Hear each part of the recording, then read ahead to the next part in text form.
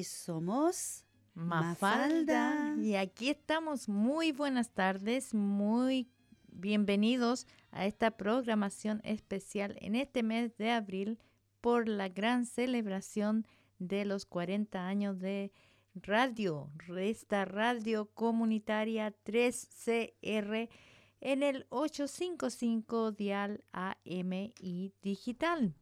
Y muy contentas aquí, 8 de abril, y en programación corta, en programación del mes de abril, de media hora cada viernes, pero igualmente aquí muy contentas y muy agradecidas de que ustedes pacientemente nos esperen y nos escuchen, y esperamos que hayan escuchado un poquito antes la entrevista de Vicky en vivo y en directo, pero en inglés. En todo caso, aquí estamos en castellano, como de costumbre, y quien les habla, Marta, y por allá en el control, Vicky, también en vivo y en directo, como decía Marta, siempre estamos acá, por supuesto, muy interesadas en venir todos los viernes. Este mes, por ser el mes de la celebración de los 40 años de Radio 3CR, estamos teniendo solamente media hora de programación, de 7 a 7 y media, pero ya pasando abril vamos a estar nuevamente en el horario normal, de 6 y media a 7 y media todos los viernes. Felices de estar contenta. Sí, estoy monofónica. ¿Sabes? Tengo un problema con los audífonos, estoy monofónica, y cuando uno está monofónica, como que una oreja escucha para allá y la otra escucha para acá. Pero, sí. En todo caso, como ven, estamos muy contentas. Estamos contentas. Bueno, estamos celebrando nuestros 25 años de programa Mafalda, que es sumamente importante también. Sí, es medio siglo de programación de este programa. ¿Y cuántos es años algo tú fantástico. estás aquí? 19. Oh, imagínense, 19 años aquí ya. Exactamente, si no te digo, van a tener que sacar con la carroza. En una cajita de fósforo. Yo creo. Sí, porque uno se va achicando, dicen, con los años. Ah, qué bien. Pero como ustedes ven, el humor no nos falla, nunca nos falta. Yeah. A pesar de todas las cosas que a veces no son tan agradables que pasan en el mundo, pero ¿qué le vamos a hacer, cierto? Vamos a empezar con lo que se está celebrando en estos días. Nos vamos a poner serias. Y el Día, por supuesto, Mundial de la Salud es lo que vamos a destacar en esta oportunidad. Y la importancia de poder acceder a servicios de atención de la salud. La discriminación por motivos de género puede hacer que las mujeres sean más propensas a la enfermedad y tengan menos posibilidades de obtener atención por razones que oscilan desde la capacidad adquisitiva hasta las convenciones sociales que las restringen al ámbito del hogar. Los sistemas sanitarios tienen que ser adaptados a las mujeres y las niñas para que puedan vivir vidas sanas y cumplir el objetivo mundial de la ONU, que es el número 3, que es mejorar la salud de todo el planeta. La diabetes, el gran mal. Disculpa, Marta, antes de continuar, me gustaría acotar que este año el Día Mundial de la Salud se ha enfocado en la diabetes. El número de diabéticos en las Américas se triplicó desde 1980 y la enfermedad es actualmente la cuarta causa de muerte en la región, después del infarto, el accidente cerebrovascular y las demencias, según advierten la Organización Mundial de la Salud y la Organización Panamericana de la Salud. Si no se toman medidas, se estima que para el año 2040 habrá casi el doble de diabéticos, advierten los organismos internacionales. El primer informe mundial sobre la diabetes de la Organización Mundial de la Salud, que se presenta esta semana en Ginebra y en la Ciudad de México en el marco del Día Mundial de la Salud, ayer, el 7 de abril, destaca la urgencia de intensificar los esfuerzos para prevenir y controlar la diabetes. El reporte pone de relieve la necesidad de implementar políticas que faciliten un estilo de vida saludable y que los sistemas de salud sean capaces de diagnosticar, tratar y cuidar a las personas con diabetes para revertir la tendencia actual. La mejor forma de prevenir la diabetes es que las personas sigan una alimentación saludable, evitando sobre todo los alimentos ultraprocesados, altos en calorías y pobres en nutrientes, y las bebidas azucaradas, el peor enemigo de la salud. Y también que realicen actividad física en forma regular para mantener un peso saludable. Sin embargo, la gente que está llevando a cabo toda esta investigación y promover la salud, una de las personas aclaró que la prevención de la diabetes no es solo una responsabilidad individual e instó a los gobiernos a adoptar políticas y medidas eficaces para hacer que la opción saludable sea la opción más fácil de tomar. La diabetes es una enfermedad crónica, progresiva, que se caracteriza por niveles elevados de glucosa en la sangre. La diabetes es una causa importante de ceguera, insuficiencia renal, amputación de miembros inferiores y otras consecuencias a largo plazo que impactan de manera significativa en la calidad de vida y elevan el riesgo de muerte prematura.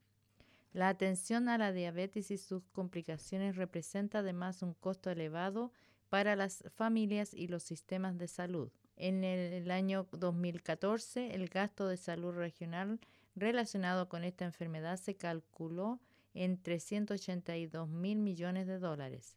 La gran mayoría de las personas con diabetes se ven afectadas por la diabetes tipo 2, que está vinculada al sobrepeso o la obesidad y al sedentarismo, sus principales factores de riesgo.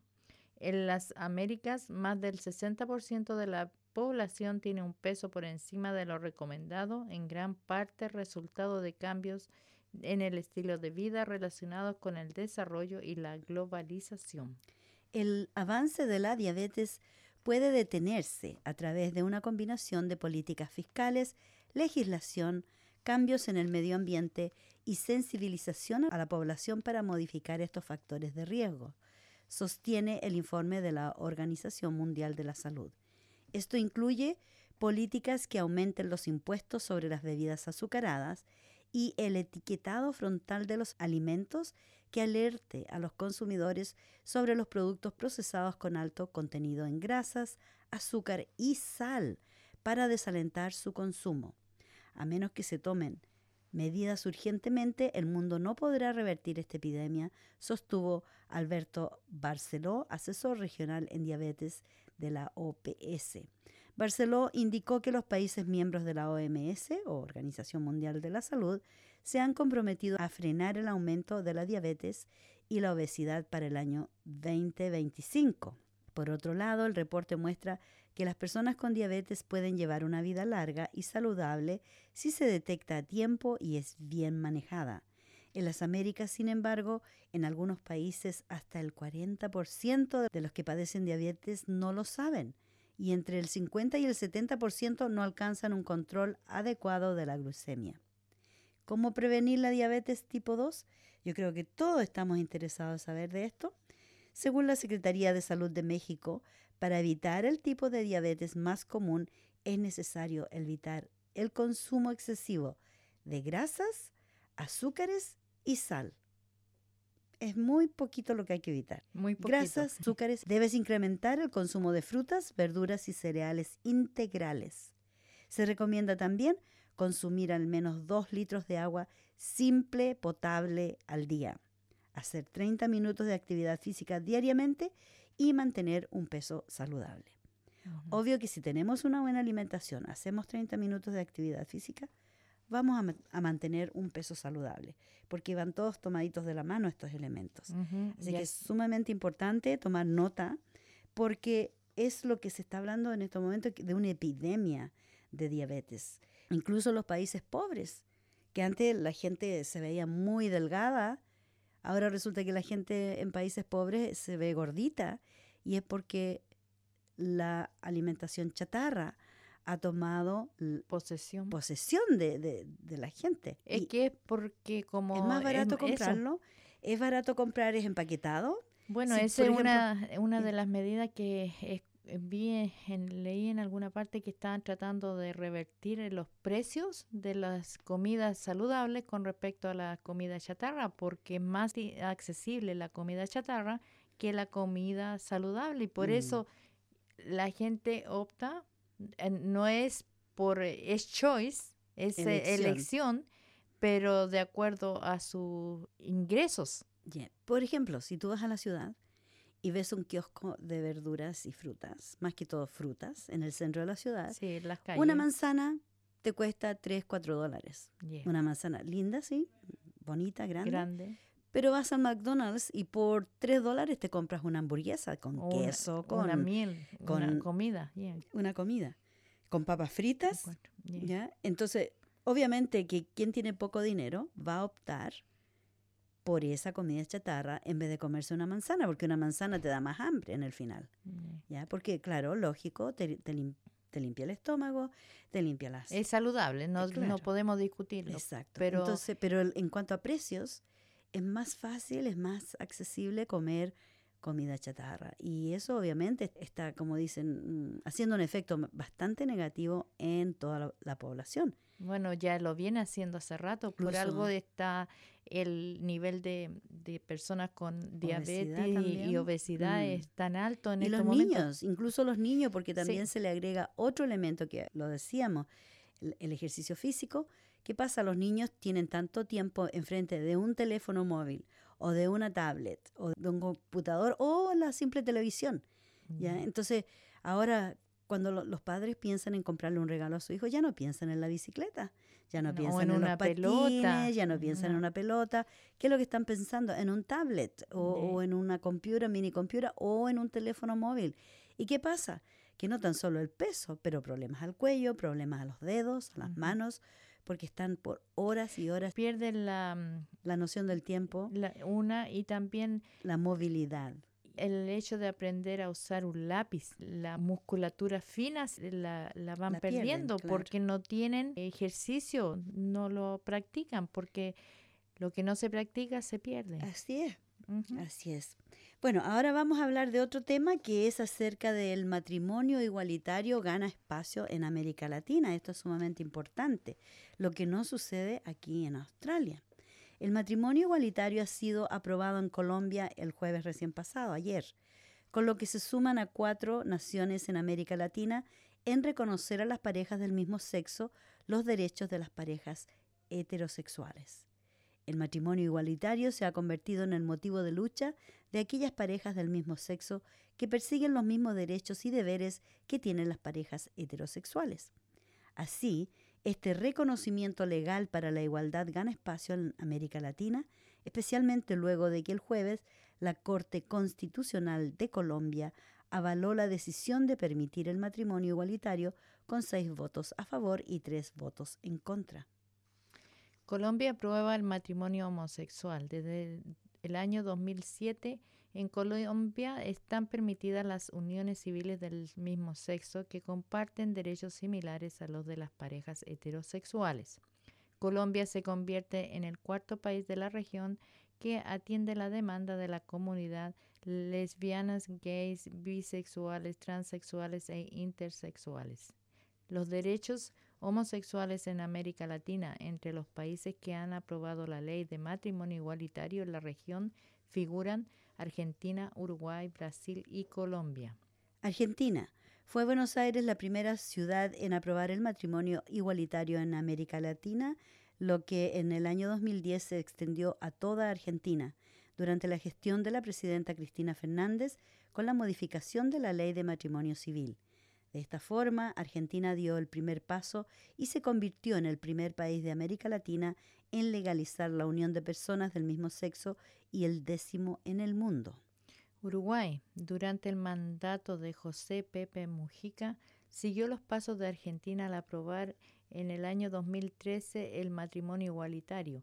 En este país, las uniones civiles son legales desde el 2008, incluida la adopción que se aprobó en el 2009. Brasil, en el 2013, se convirtió en el tercer país de la región en aprobar una resolución a favor del casamiento igualitario. Existen además leyes que protegen la homosexualidad, prohíben la discriminación y contemplan la adopción por las parejas del mismo sexo. Desde el año 2011, en Brasil regía la unión civil entre personas de un mismo sexo, una alternativa legal que contempla menos garantías que la de las parejas entre un hombre y una mujer. México. En Distrito Federal, Coahuila y Quintana Roo ha sido aceptado el matrimonio igualitario. Aprobó el matrimonio entre parejas del mismo sexo en diciembre del 2009. Asimismo, en esta nación se prohíbe la discriminación por la inclinación sexual de las personas. En Ecuador se reconoce la unión civil desde el año 2008. Entre tanto, en Chile, en el 2015, durante la gestión de Michelle Bachelet, fue promulgada la Ley de Acuerdo de Unión Civil, que es considerado un contrato celebrado entre dos personas del mismo o distinto sexo para regular jurídicamente su convivencia. En Guyana Francesa y Guadalupe, Antillas Holandesas, se permiten las uniones civiles, pues han heredado la legislación francesa y holandesa. Como un progreso en el reconocimiento de los derechos de la comunidad LGBTI en países Uruguay, Argentina, Chile, Venezuela, Colombia, Ecuador, Paraguay, Bolivia, Panamá, Costa Rica, Nicaragua, Salvador, México, Puerto Rico, se han establecido normativas que prohíben la discriminación por la orientación sexual. Fuera de las fronteras de América Latina, Holanda fue el primer país en celebrar el primer matrimonio igualitario en el año 2000. El resto de las naciones en las que también se contempla esta unión son Bélgica en el 2003, Canadá 2005, España 2005, Sudáfrica en el 2006, Noruega el 2008, Suecia 2009 y Dinamarca en el año 2012. Solo en países como Barbados, Belice, Granada, Guyana, Jamaica y Trinidad y Tobago se penaliza algunas formas de relaciones entre personas del mismo sexo. Así que es importante de que esto siga avanzando. Sería bueno que avanzara aquí en Australia y que no se esté usando como una arma política como se está usando en este momento y que posiblemente vaya a ser parte de las elecciones de año. Tenemos que tener, me parece, elecciones federales. ¿Ya? Sí, de nuevo. En el tiempo bueno. Bueno, están hablando, mira, mejor no vamos Están a hace entrar rato, en esa arena porque... Sí. Está muy movediza. Así es. Yeah. Y mira como el tiempo se ha ido tan rápido, mira la hora sí, que son media hora y nomás. Nos gustaría compartir con ustedes un pequeño segmento pequeñito donde los hombres nos dicen por qué son feministas y qué es lo que hay que hacer para ser feminista. ¿De dónde estás? Esto viene de Chile, es una campaña a nivel nacional que está apareciendo en la radio, en la televisión, en todas partes. Y por eso queremos compartirlo. Queremos compartirlo porque así la gente entiende aún más. Para los que todavía no lo entienden, porque siempre hay gente que es un poquito cerrada a la idea de la palabra feminismo, entonces vamos a compartir con todos ustedes qué es lo que dicen los hombres en Chile. Me bajo del machismo y me subo al carro de la igualdad con la mujer. Yo lo tengo claro. Igual pega, igual paga. Quiero que nuestras voces se escuchen igual de fuertes. Con ellas en la cancha ganamos todos. Ni el copete ni la ropa justifican el abuso. No a la violencia física ni psicológica contra las mujeres. Con ellas somos complementarios. ¿Y tú? ¿Qué haces contra la desigualdad de género? Comprométete con la igualdad de género. Sé un he for she. Y como dice la campaña, sé un he for she. Yeah. O sea, sé un por él para ella. Uh-huh. Y bueno, los derechos deben ser igualitarios y es lo que siempre hemos estado diciendo en este programa y lo vamos a seguir repitiendo hasta que ya no nos quede aliento, porque ese es el principal objetivo del programa Mafalda, la igualdad. Es una gran cosa que en Chile se esté haciendo esta campaña y por eso nosotros queremos aquí darlo a conocer también para nuestra comunidad chilena, quienes llevan mucho tiempo aquí y que a veces nos olvidamos que allá también hay evolución, hay cambios. Exacto. Y que las cosas están cambiando también en esas áreas. Y que tiene que ser porque, bueno, la igualdad es saludable para todos. Así es. Y tiene que cambiar. Se sabe que Chile en estos momentos es un país a la vanguardia en Latinoamérica, referente a muchas cosas. Y esperamos que siga avanzando.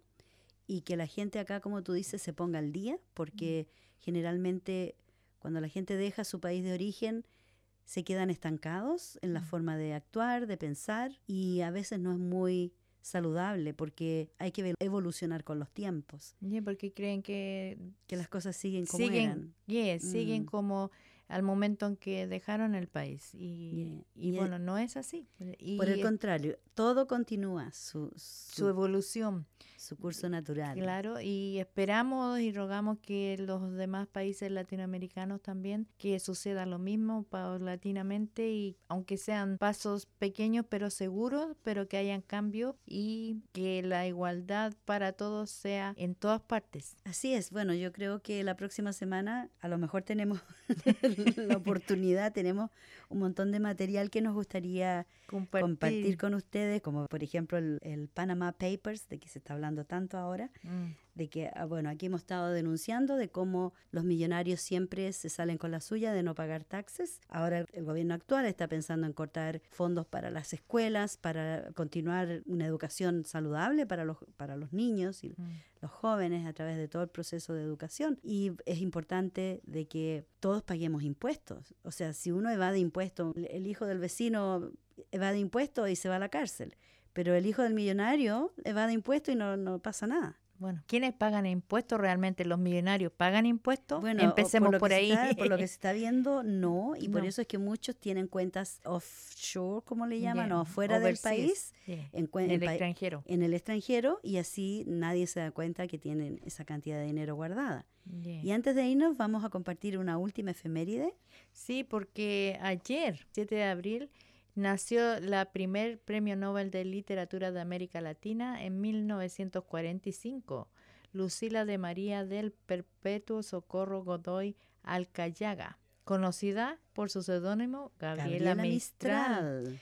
Vicuña, 1889, Nueva York, 10 de enero de 1957, poeta, diplomática y pedagoga chilena, y autora de muchos libros que podemos mencionar un par: El soneto de la muerte, Desolación, Lecturas para mujeres, Ternura, entre otros muchos. Así es. Y antes de despedirnos, vamos a hacer una invitación de COAF, que tiene un almuerzo comunitario este año ya, el domingo 17 de abril, desde las 12 del mediodía, en su local de Ascoval, 246 Ascoval Road, en la esquina de Mooney Street. Las reservaciones se reciben hasta el 10 de abril. Cuesta $27 general, 25 con concesión. Y el número, anótenlo, es el 93708422, y van a tener un folclorista, Julián Posada. Ojalá que asistan y tengan un rico asado al estilo de COAF. Y bueno, nosotras ya estamos empacando, que tenemos que salir del estudio en un minuto más aproximadamente. Así que a veces me pregunto cómo lo hacíamos antes cuando teníamos solo media hora.